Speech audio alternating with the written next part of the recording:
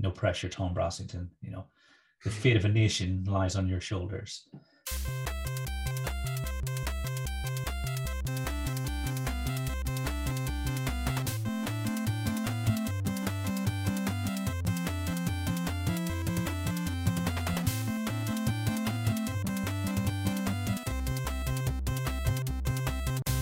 Welcome to Thinking Deeply About Primary Education, the podcast that makes time and space to really think about pedagogy, teaching and learning, professional development, anything of interest to time-poor and enthusiasm-rich primary teachers. This week, I'm joined by Neil Almond. Good to be back. And Elliot Morgan. Hello, thanks for having me. And together, we're going to explore writing moderation. But first, Neil, what you reading for?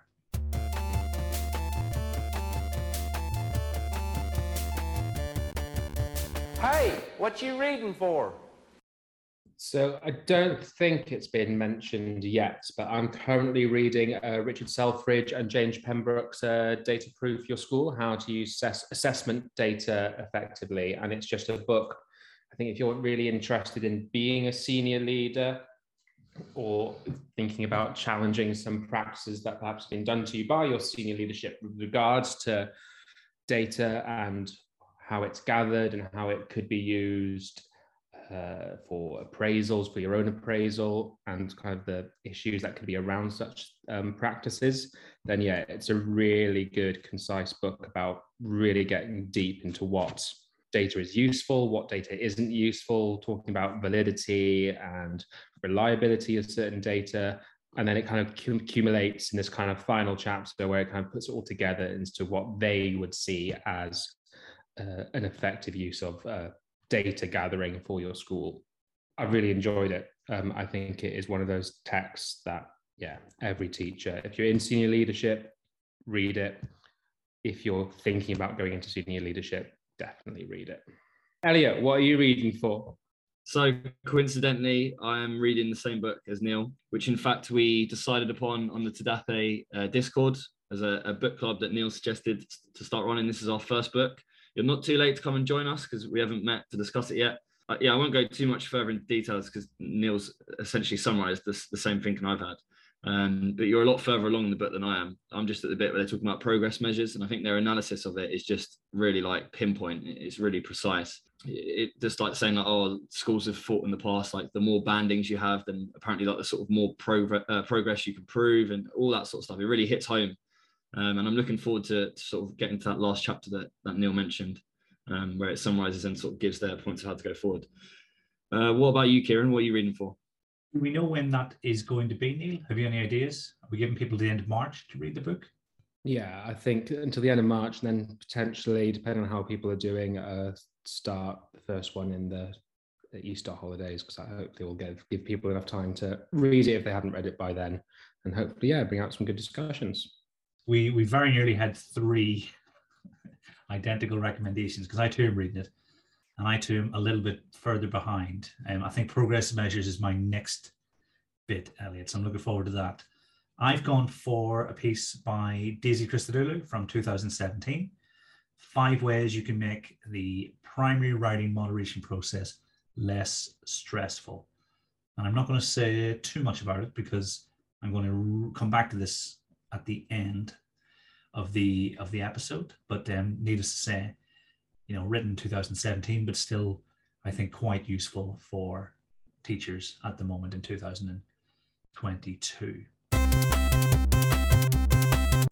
So I think data proofing your school is going to focus our thoughts in this episode. We're going to look at writing moderation, but before we get stuck in, what is writing moderation and why do we do it, Neil? So writing moderation is effectively what replaced, if you recall in a previous episode regarding writing, we talked about how there used to be the Key Stage 2 writing SATs where children were effectively asked to write a cold task.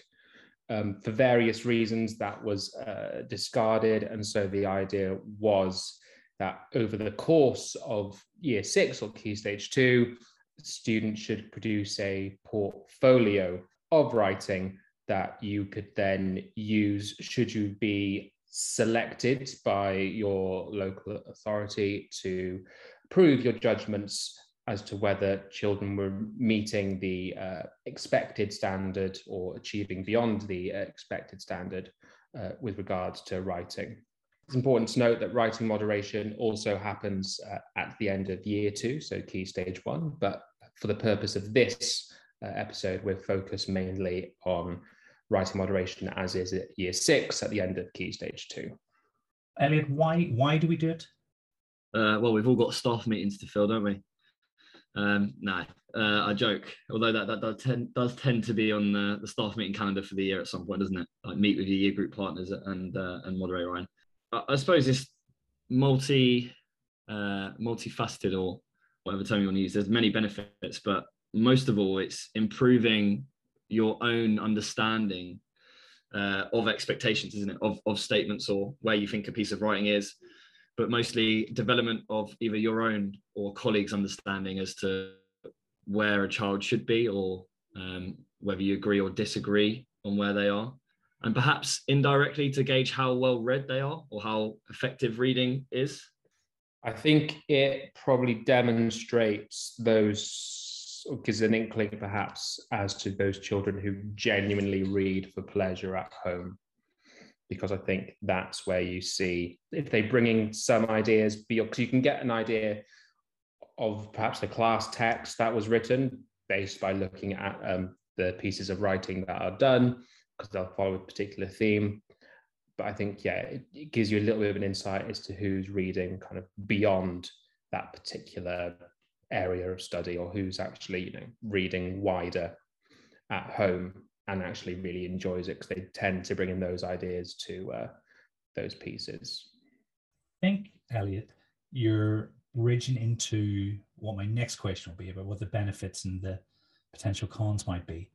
I think as to why we do it as schools, I think it's because we would like a world to exist in which it was possible to measure the quality of writing and hold schools accountable for the quality of writing in the same way that we might be able to do, for instance, with reading or mathematics and science to an extent.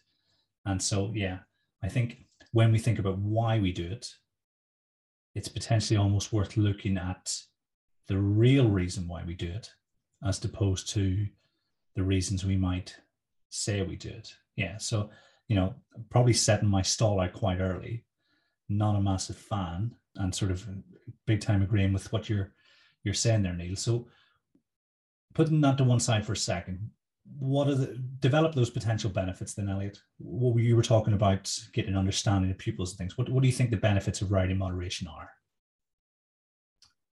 In terms of for pupils, probably fairly limited, depending on how much the teacher takes away from it. But from a teacher's perspective, I'd say benefits, improving your own judgment of the standards or where writing is or should be. Quite good development for your own subject knowledge, especially when discussing it with more knowledgeable peers or people who've perhaps been in year 6 or longer than you, or have been a moderator or been moderated.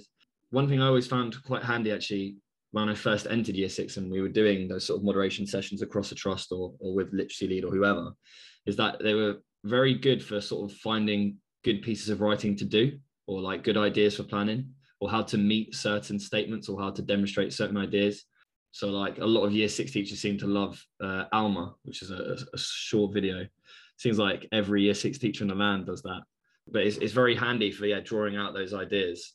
I think there is a benefit potentially for the teachers in that if you're you're coming around to different schools, whether within you're a trust, if you're doing this at a trust level or at a local authority level, you do get that glimpse into what's happening in those other classrooms, and that can be quite rewarding or quite daunting, depending on what's being put in front of you. It also gives teachers an idea of what students should be capable of, and that standard that you should be. If you are new to year 6, I think writing is one of the hardest aspects, purely because, and this kind of ties into a negative, purely because human nature as it is, what one local authority classifies as great depth, another one may not. There might be certain criteria that one local authority hold higher than another criteria, for example. But I think it gives you an idea of what that standard of writing is. And I think that's useful because it means that you can then, increase your expectations as what you should be doing. There's certainly, that's certainly no bad thing. But I really think, it's trying to find something good in the system where there's very little good in it at all, I think, personally. When I thought about the benefits, it was definitely about developing an awareness. The question, which we may not need to answer right now then becomes, do we need to do right in moderation to develop ourselves and develop our understanding of how we can help pupils write? Is that just a fortunate byproduct, like you say, of a broken system, or is it essential for us to develop that? Because I think there are definitely lots of pros about reading lots of pieces from outside your context so that you can see what's possible. But I think we'll get to, potential alternatives. What do you think the cons are, Elliot? Yeah, I think it is entirely achievable, those things you mentioned, without having to do moderation. And like you said, it is, are we doing it just because it is SLT saying we need to hold staff accountable and we want to see consistency across a year group, and that's why we're doing it? I think largely it probably is. In terms of sort of downfalls of moderating writing, I'm sort of coming at this from a year 6 perspective. I should probably preface that I think I'm probably more in favour of moderation than Kieran and Neil are, but only slightly, and perhaps probably because of huge sunk cost bias from being in year 6 for years and being a moderator. But so cons I've noticed, I feel like some of the statements in the year 6 framework are perhaps a little bit too wordy, or sort of left without definition or sort of abundant examples for teachers. It feels like you're sort of left to your own devices to try and figure out exactly what they mean or exactly how to evidence them. I think moderation it's impossible to remove the teacher bias. That will always be there. That's overly subjective, and sort of that illusion that you can remain objective against these standards, but you can't. I also think the moderator training process, I don't know if it's changed much since I did it the first time, but a few years ago, it just wasn't fit for purpose. The STA were giving the moderator who was training us as the moderators, just giving them a script, and they weren't allowed to deviate from it. We weren't allowed to ask questions. So I think it fell down quite a lot there. A huge part of where moderation falls down is, as we were saying in sort of the pre-chat, a lot of teachers, and myself included, sort of naively assume that the top children in your class are just going to be great at depth just because they're the top children, aren't they? So I must have, I've got 4 children who are sort of the brightest, I'm going to have 4 great at depth. And that's not really quite how it works. And then lastly, I would say we can also make our teaching far too prescriptive because we're trying to use this checklist and we think that writing has to fit this tick box exercise, which is just not how writing works in any sort of manner. Yeah, you can't talk about the cons of moderation without talking about this idea of not just teacher bias, but human bias. And, the seminal text that, really opened my eyes about that was Daisy Christodoulou's, Making Good Progress, where she really outlines very clearly that this idea of teacher assessment is fundamentally flawed, not because teachers are bad, evil people, but because we are human. And as human, we always bring our own biases to the table. And there's, you might be aware of them, you may not, but they're still there and they are exceptionally difficult to overcome. And so because, the data is out there that, children of certain ethnicities, tend to be graded lower, children, who more likely to be on free school meals, they're graded lower, etc., and all of those things, when they don't necessarily deserve those grades, I think really is a problem. And so I think whilst, as I say, I am probably against moderation, I wouldn't be in favor of a system that continued what we do have without moderation, because then I think that opens the floodgates and is a free-for-all. I'm a far more radical position in that I think the system would have to change completely, because I think if you're going to continue the way it is, and that you're building up this portfolio, then yes, moderation has to occur. There is the chance that people will not take it serious, will overgrade purposefully, and I think that's far worse than the situation we would have now. As an extension of that, human biases and what Elliot said, it's not clear what greater depth, what working at the expected standard is, and so it's just not a level playing field, and that can vary between moderator to moderator. That can vary at the local authority level. I know, for example, the local authority that I'm in, they are particularly keen to see those year 5, 6 spelling words. So that kind of, it influences the kind of writing we have to do, because those are some pretty obscure words on that spelling list. And so we kind of then have to change the writing to match that. And as I say, you can make it very formulaic. If you want to get a hyphen in there, then, your main character has to be called Mary Jane or Emma May, and boom, we have a hyphen to make a little compound proper noun there, and, everyone's happy. And I can say that they've done it.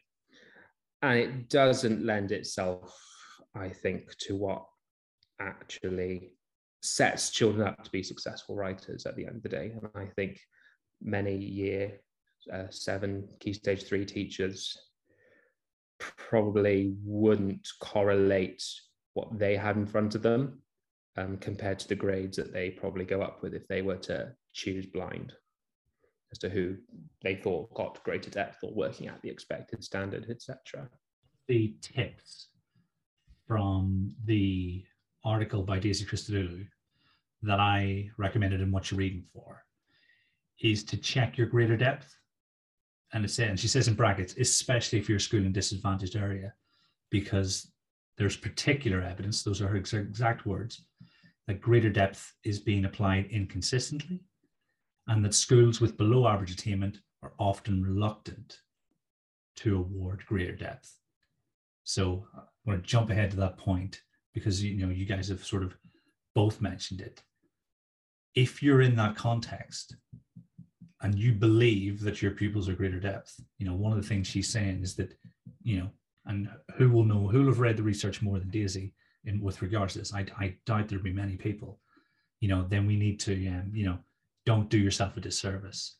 And I think tying what you guys are saying together, at the start you mentioned James Pembroke and how he was talking about statistical validity and reliability.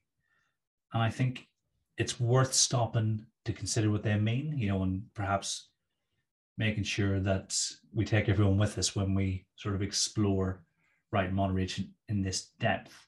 And we think about validity being the main extent to which a concept, conclusion or measurement is well-founded and likely corresponds with the real world. So, is what you're seeing a reflection of what other people are seeing? And I think reliability is looking at the overall consistency of a measure, So if it has high reliability, then you're going to get the same results under similar conditions or consistent conditions.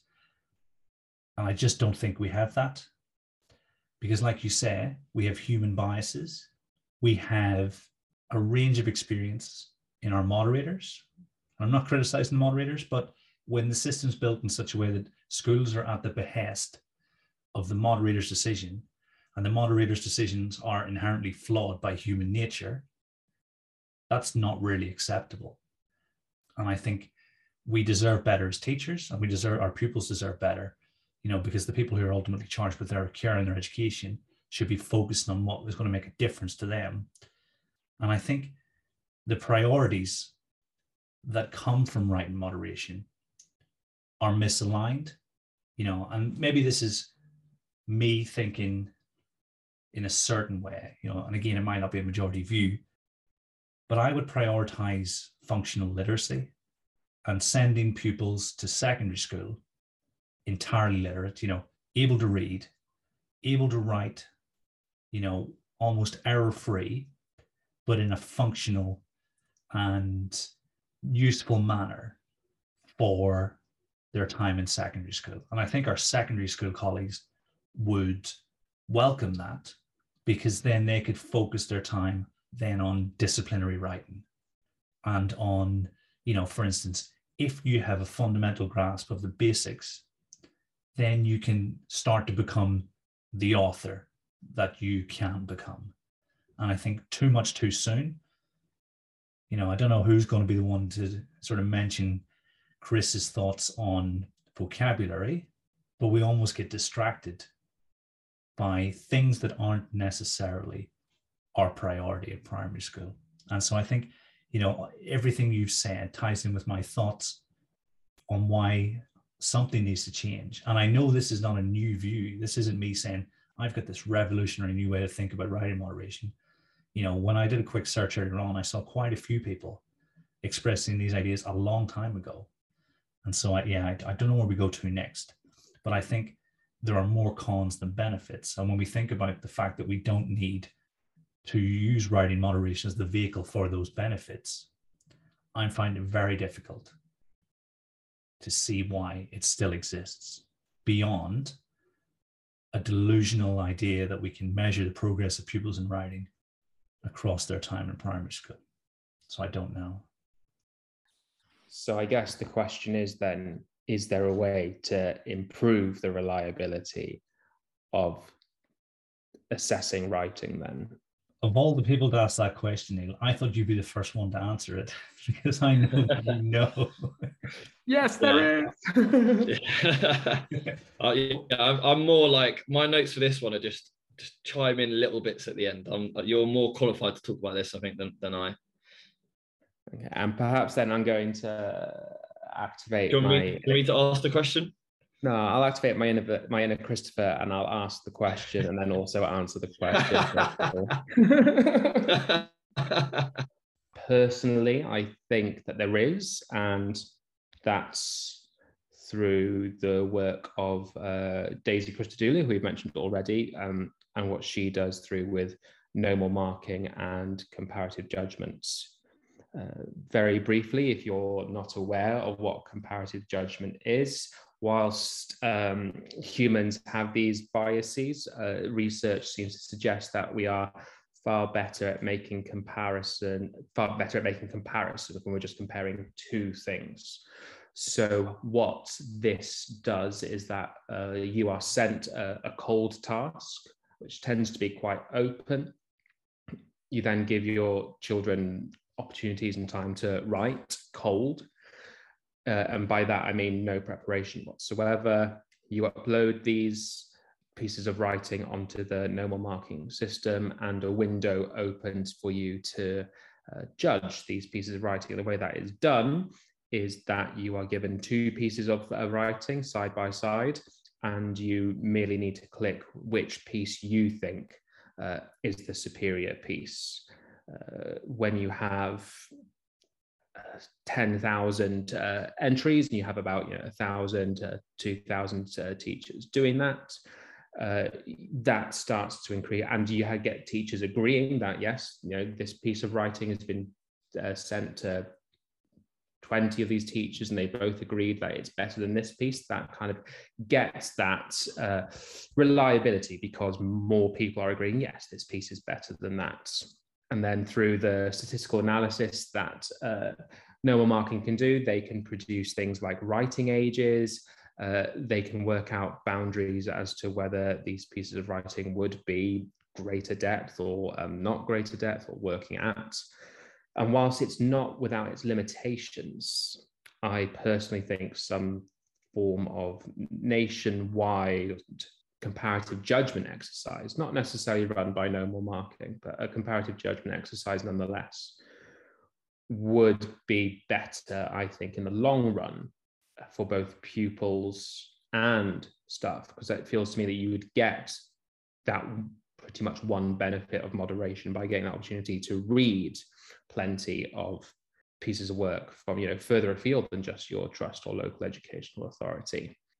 And so that would be a really interesting experiment, I guess, or position to put towards the government as to how we could actually ensure that assessing children's writing is done appropriately. It's not without its own drawbacks, of course, but I think it would be I can't see how it would be worse than what we currently have, and I can see many ways that it would be better. And I think I read on their website or one of their blogs at some point, they describe it as like it's judgments of quality. Instead of it being judgments of quality, it's comparisons of quality. And sort of the implication of that being that it offers greater reliability than teacher judgment does, which is what we were saying we would rather have. One thing I really like about No More Marking is that you can see the reliability of teachers' judgments. So it gives you a score. If you're between 0 and 1, then you're consistent. And then that allows you to go and support teachers that need it, or get some who are really good to go and support others. And yeah, as Neil said, in sort of the interest of balance, while I agree, I do think it is better than writing moderation. We should probably mention the pitfalls of the approach, because while it is better, it's not without issue. Perhaps the most obvious one being that handwriting bias.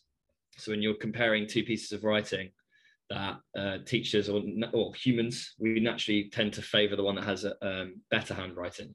And that I would assume average time spent looking at the neat handwriting pieces is probably less, and that we actually have to spend more time looking at those with worse handwriting, which means perhaps more critical viewpoints on those pieces. And Neil mentioned that they're meant to be cold tasks. Like, you meant to just give the children the task and then they do it. But there was a poll on Twitter recently where somebody said, like, how much prep do you do? Do you just give them no prep? Do you give them brief chat? Do you give them one lesson, or do you give them 2 lessons? And this is the amount of prep that they have. And I think it was something like 70% said that they have like either a brief chat, a lesson, or 2 lessons. But the idea behind it is that it's meant to be a cold task. And that can sort of damage the validity or reliability, I guess, in the sense that it's not every teacher is implementing it as it's intended. Which is obviously no fault of the platform. And I imagine some teachers are probably giving more than the 45 minutes, I think it is, you're meant to get per task. I imagine some are going over that amount as well, which again can sort of damage that reliability of it. But yeah, overall, despite those sort of critiques, it is far superior to what we have now, and certainly negates some of the issues that we have now, or starts to negate them. From a mathematical standpoint, it makes so much sense that is the way to almost remove the influence of our biases, is by, this almost economy of scale, where you make it a massive generalization. It makes so much sense. And there are other examples, even within education. I think the big criticism of lesson observation is the sheer number of people you would need to get a reliable judgment of the quality of the lesson. But you can actually do it in this instance, because you can have thousands of people potentially, moderating and writing. So I think, I can see how that would sort of satisfy my internal empiricist. And, I'm always aiming to do that as much as I possibly can. And I think it's really interesting you mentioned sort of some of the pitfalls, because that was definitely going to be my question, because I don't have an alternative. And obviously, when we've spoken about this in the past, it seems to me like it's either comparative judgment or nothing. And I think, from what I'm sort of listening to both tonight, I'm thinking removing everything and having the system in place, that might be just as bad as maintaining the status quo. So it sounds like comparative judgment is something that's well worth looking at. If it could be on a national scale, that would be fantastic. Because if you think about the opportunity cost and the workload cost and the amount of time that goes into writing moderation. You're making a good point here, and it harks back to what you said at the start about are we doing moderation just because sort of like senior leadership want it for consistency and accountability, and like they want to see like, oh, everyone needs to understand like what year 6 looks like or what year 5 looks like. But this is something that's a real advantage of No More Marking and comparative judgment, is that you can get all of your staff to sign up and then judge the class's writing. Then everyone understands, oh, this is what year 2 writing looks like, this is what year 3, and you do it every time you've got a different task. So, and that's way better than what we have just going, right, year 4 teachers go and moderate each other's, year 3 go and moderate each other's. Everyone's looking at everyone's work. Yeah, with regards to those in-person moderation meetings, I don't think I've ever been to one that's been truly successful. Because everyone's there everyone knows the reasons why they're there. No one really wants to go through the hassle of actually challenging them. So you'll go, oh, what do you think they are? Here's some evidence. And people just tend to go, yeah, here are mine. Do you agree with them as well? Yeah, great. That's finished half an hour earlier than it needs to be. We can all go home now. Yeah, and then it moves on to like, oh, how many great adepts are you going to have in maths in SATs this year? Swiftly moves on to SATs, doesn't it? Yeah, and no matter how well people are trying to manage that, I don't think it's ever been successful. I think going back to your point, Kieran, I think it's something like you need 5 judges to watch you over 6 lessons only for to get a reliable rating. It doesn't mean that it's necessarily they can't tell you that it's good or bad. It's just that that's just for a reliable rating. Just thinking about some of those cons that Morg said, so why I think that comparative judgment kind of would be, I think, because surely I think handwriting bias is still a thing in writing moderation as well. So fundamentally, it's not introducing a new bias that it's solving, if that makes sense. I don't think we're there yet, but I can kind of see how in the next maybe 10, 15 years, I can point my camera at some text on my iPhone camera, on some notes that I've written on a whiteboard, and my phone can scan that text and it can read my handwriting and then change that to print. So if there were a way that when these were scanned up to the cloud and through the power of AI, it could transpose it into text, but still maintain all the original errors that were there, be that punctuation, then I think actually you're more likely to solve that handwriting issue than through using this kind of comparative judgment exercise rather than through moderation process.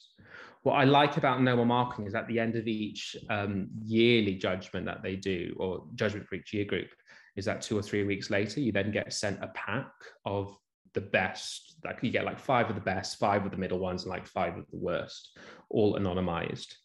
And I just think, how useful would that be for teachers every year? Every time we go through this process, we can get those packs. So we can really get that understanding as to like what this range is as well. And if it's been validated because enough people have agreed that that's so, then that's far better than go through the process of we've been moderated this year, they've agreed our judgment, so let's just go and photocopy those agreed pieces of greater depth writing, working at writing, but they just stay in that school. Those don't get uploaded anywhere. To make our judgments, you're either relying on previous teachers doing that, or you're still working with those examples that the teacher assessment framework gave us in 2015, 16, whenever that was.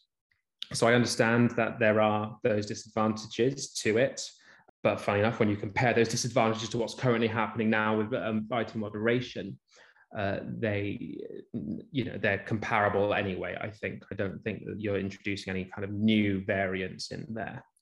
I think my one concern with it is that it would totally depend.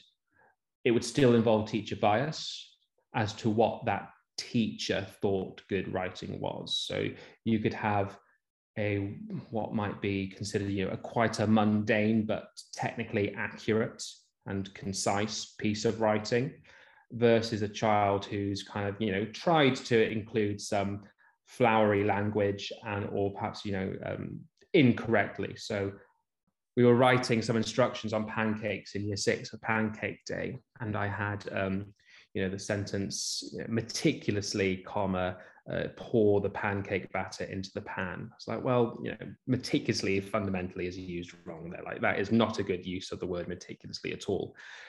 But if you had that and versus just something more mundane but technically accurate of just pour the batter into the frying pan, for me, pour the batter into the frying pan is far superior to meticulously pour the batter in the frying pan.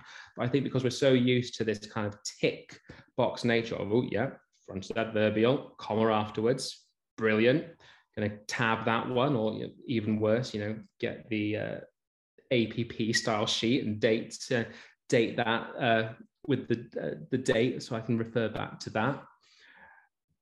That's where you could get the issue with it, because I think it's possible that most teachers actually prefer, or at least they're trying to improve, to use some interesting vocabulary versus actually, do you know what, it just technically, it's nice, but technically it's not right. So no, actually pour the batter into the frying pan is far superior to meticulously pour the batter into the pan.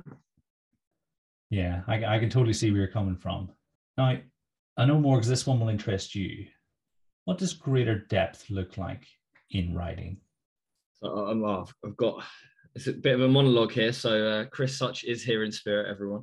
And I'll mention something that he asked us to discuss. But I think in before we sort of talk about what greater depth in year 6 either does or doesn't look like, it's important to talk about how this year, given the 2 years we've had with sort of the lack of reading instruction and just general time reading in class with a teacher that children have had, that there will be a drastic reduction in the amount of children that will achieve the greater depth standard, because of how closely tied being well read is to being a good writer, especially in the greater depth statement where they draw on what they read or wherever it says. And I tweeted about it yesterday, but I was on a moderation Zoom thing yesterday, and I spoke to 10 different teachers in London, and they all said they either had 0 or 1 child at greater depth. So if you have the same, then you're not alone. So don't panic. The whole issue about this is that's the messages you're getting from your moderation. The messages that I get from my moderating can be quite different. I'd say the one thing that has stood out, and I think I mentioned it before, is that 5-6 spelling list. Like, I've never seen it, but I have heard that moderators are coming in and do ask teachers, right, show me where they're using those 5-6 spelling words and where they're spelled correctly. But again, whether that may not necessarily be reflective of what happens in your moderation meetings, etc. I think the one pitfall to avoid, and this is something that Morgs has kind of helped me realize as well, is that in terms of building up this portfolio, it doesn't need to be the pieces themselves, the individual pieces don't need to be too long. Obviously, the more you write, the harder it is to sustain that cohesion between paragraphs and that cohesion between the plots, etc., etc.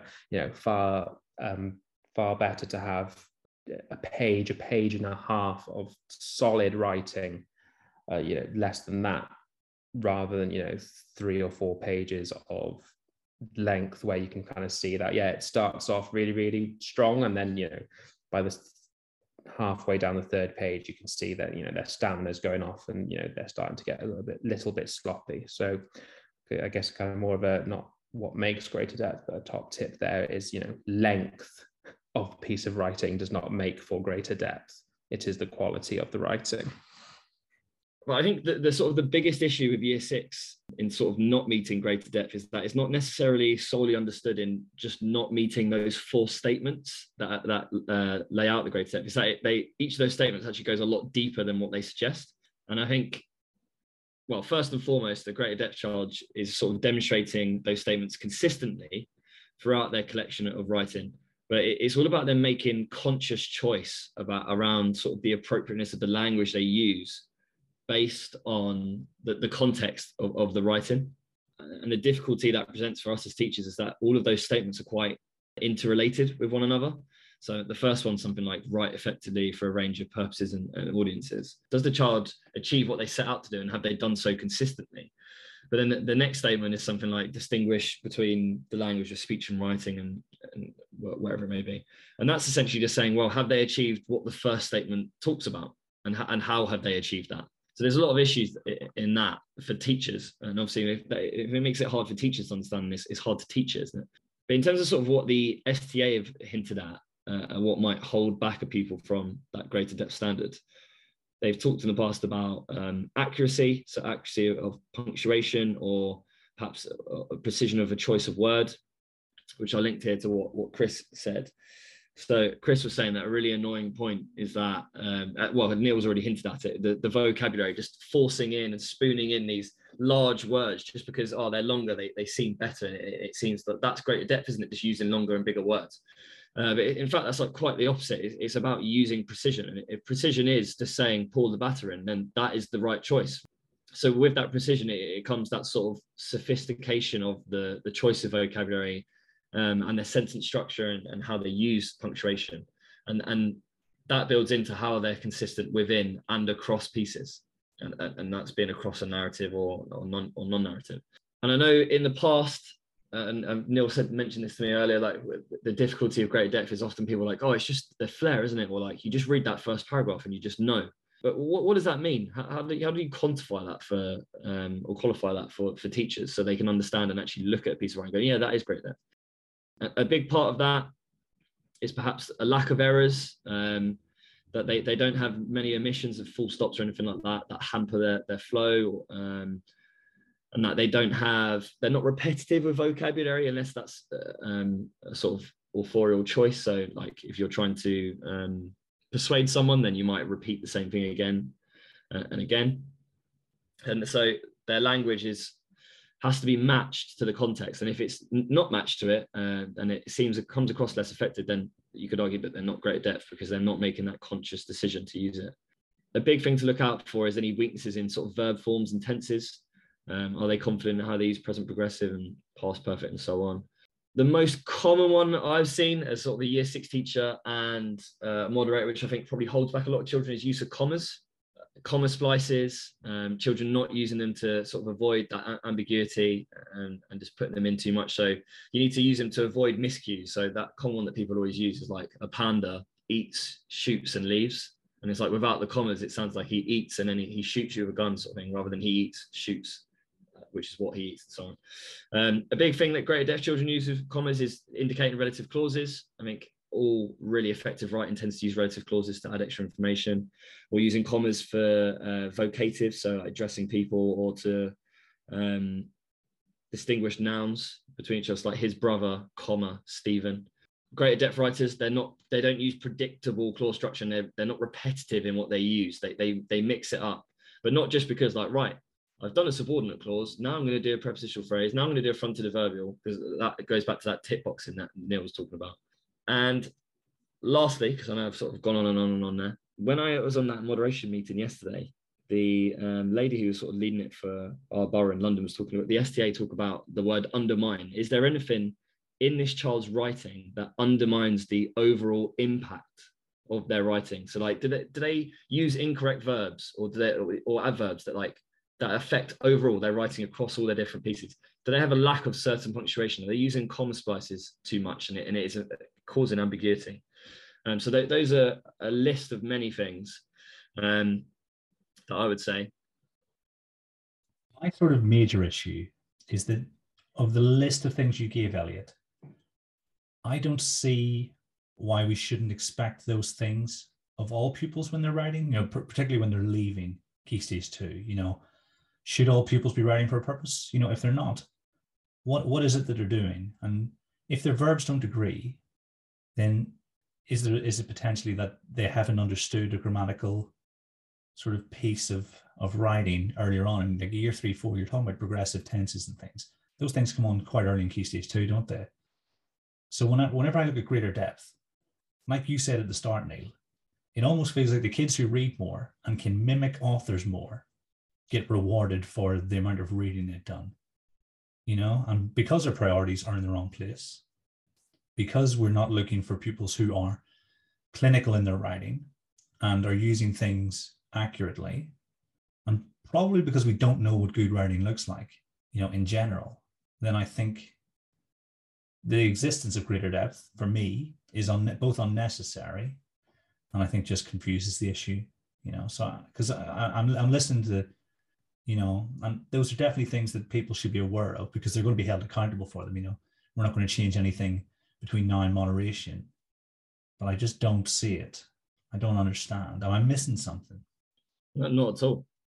And if anything, it highlights that point Neil said earlier about, does an assessment perhaps favour a particular group of children and so on? And if we're talking about the direct link, but the direct link between how much a child has read and how well they can mimic it, then moderation and greater depth writing probably favors the middle class child from leafy suburbia who perhaps live in a house that's so big they've got shelves and shelves of books, and the sort of the working class child who perhaps lives in like one room with their parent and another sibling, and they don't have access to books. Is it like unfairly excluding that child from the process just because they haven't been afforded that same opportunity, even though they've both been given the same teaching instruction?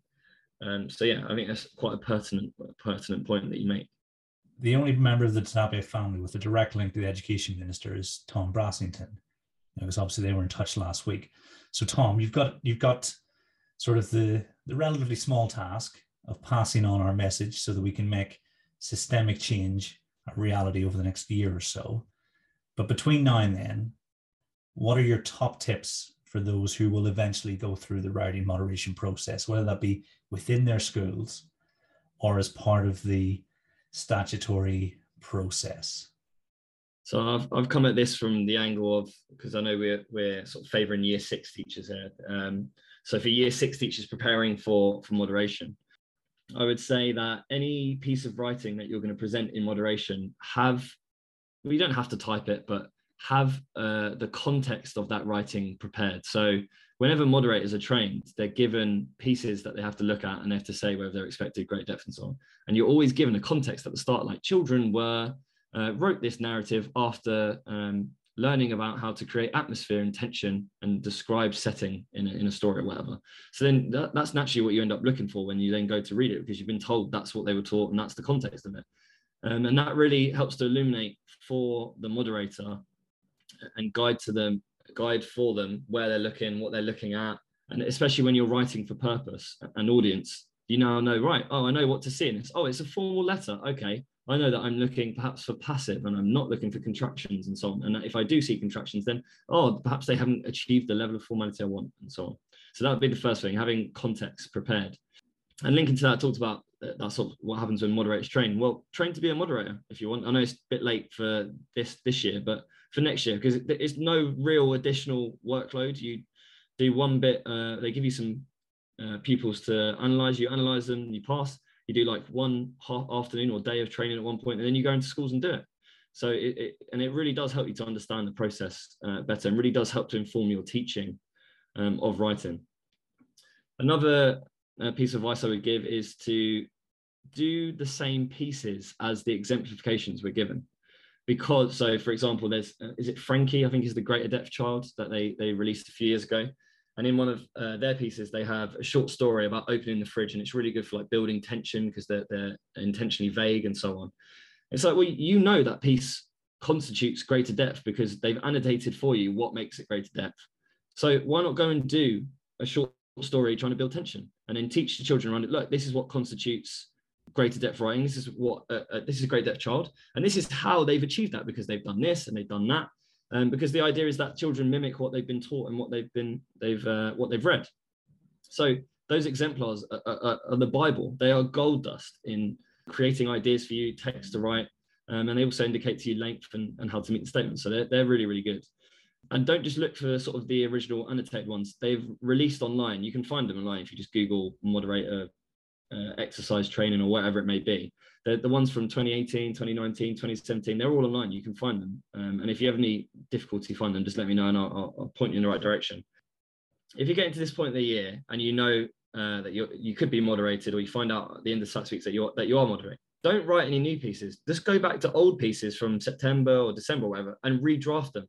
Because think about how much more each child in your class now knows about writing, about editing, about drafting and proofing, or how much more they know about punctuation and verb choice, wherever it may be. It is far easier to go and take a piece they've already written, dedicate a lot of time to redrafting that, editing it and improving it, than it is to just go and write an entirely new piece. And every time I say that to teachers, they always seem like, and it was a light bulb moment for me whenever somebody first told me, or I realized I can't remember, but yeah, why reinvent the wheel? There's no need to write new pieces. Make sure that you understand each statement in that framework and how to evidence it, and using those exemplifications is very good for that. And also understanding what particular weakness is and what constitutes that. if you are listening to this and you're SLT, make sure that you're releasing your year 6 teachers. Are you giving them time to go and collate these portfolios, to read through it, to do extra writing interventions, or to do extra pieces of writing, whatever it may be? And have you adapted your marking policy to suit their workload? Because in year 6, the workload is high, and if you're having to collate 6 pieces of writing for every child, that's a lot of work, whether they be done in September or now. So are you giving them that time out to do it? Are you coming to support them, taking children out to do interventions or pieces? Perhaps try and involve year 5 teachers so that they're aware of the end goal. That's something I've always tried to do when I was in year 6. I used to always get our year 5 teachers. They knew like what we're trying to work towards. And then that builds into how they teach their grammar lessons and their writing sessions. So I always used to do a free piece draft. So like they'd write a draft and do a second draft, then the final piece. And I think a useful piece of advice is that children can always type a draft. I know you're only meant to have like one typed piece, but if you're going to have written pieces, why not let them type a draft? You turn off the spell checker, turn off the grammar help, you're allowed to do it. It's quicker, it's easier for them to spot mistakes. It's only the final piece that needs to be legible, joined handwriting. So if that's difficult for them, let them type or let them write comfortably, and then only insist on that legible, joined handwriting for greater depth in the final piece. It doesn't need to be in every single piece, every draft. And then lastly, Neil touched on it already, there is absolutely nothing wrong with pieces of writing that are 1 page long. If you give children 2 hours to write 4 pages, even your best writers are going to not have the stamina. It's going to dwindle, and it's just, and I see that when I've moderated, it always happens. As far as I'm aware, there is nothing anywhere that dictates the length of a piece of writing that they have to write. I've seen poems being used that are like a few stanzas. I've seen short stories like that one I mentioned, Opening the Fridge, that's at about a page long. Yeah, it doesn't need to be longer than 4 or 5 paragraphs. And that is how you maintain that quality. It's all about quality and not quantity, which I think perhaps that sort of writing pages and pages, perhaps from a bygone era, from the previous curriculum, I don't know. But yeah, unless somebody can prove me wrong and tell me otherwise, which I'd love to know if it is true, I have not seen anything that dictates how long the pieces of writing need to be. So yeah, those are sort of be my top tips of if you're preparing for a moderation. 45 minutes of me saying that we need to crash the system, and then some solid gold advice that's actually useful in the classroom from more. So, have you blogged about that? I haven't, but given like interactions with teachers and feeling like how I was in my first year of year 6 and just not knowing and having to rely on others, I think I probably will sort of maybe go through and evidence each of the statements, what greater depth, how you could evidence it, what it perhaps looks like. I mean, terms like using the appropriate register. We're just assuming teachers know what I mean. And I'll be honest, I had no idea what it meant. I had to Google it. Oh, register means this. Okay, great. Taking none of that for granted, I think I probably will blog on it in the coming weeks and probably point towards those resources I touched on as well. That'd be awesome. Any tips you'd add, Neil? I think I can add 3.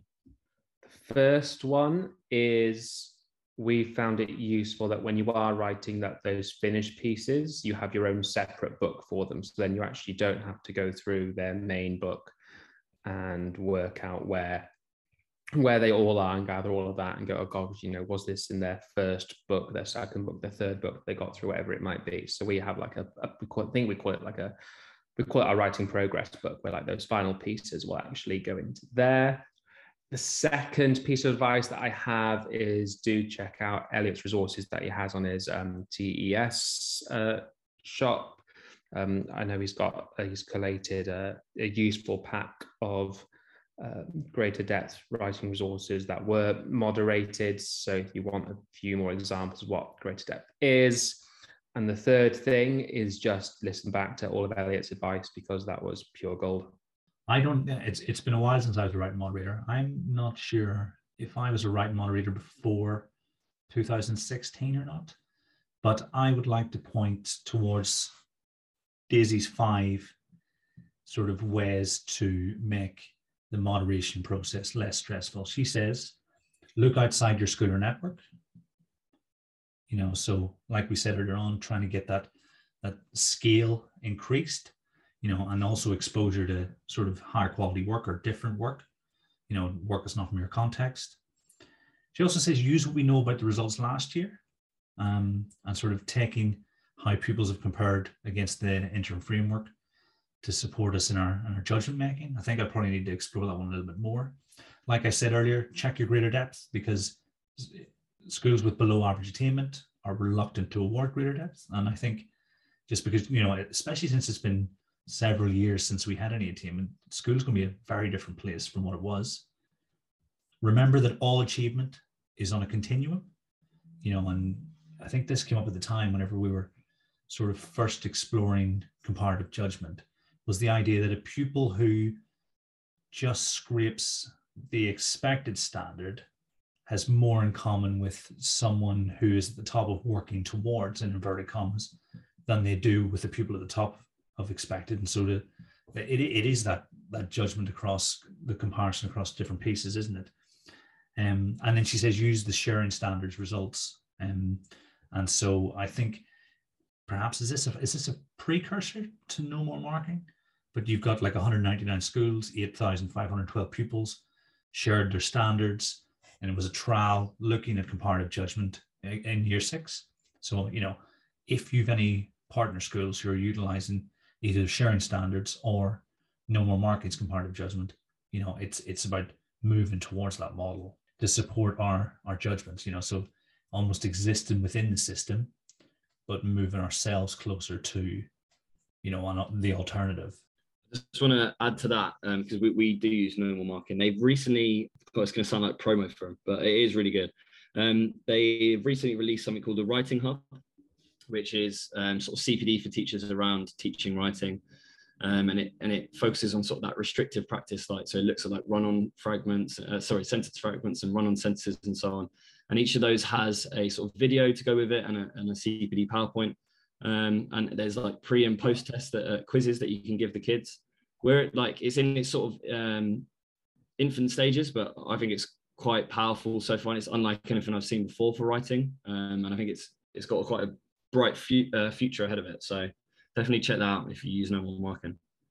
It was definitely worthwhile exploring writing moderation. I think maybe worth revisiting a couple of years' time to see where the conversation has gone. By then, touch wood, we'll have moved towards something that's both more manageable and more reliable. But, watch this space, and no pressure, Tom Brassington. The fate of a nation lies on your shoulders. All I said to say is thank you very much, Neil, for joining me. Thank you very much for having me back. Thank you, Elliot. Thanks for having me. And to everyone at home, until next time, thanks for listening.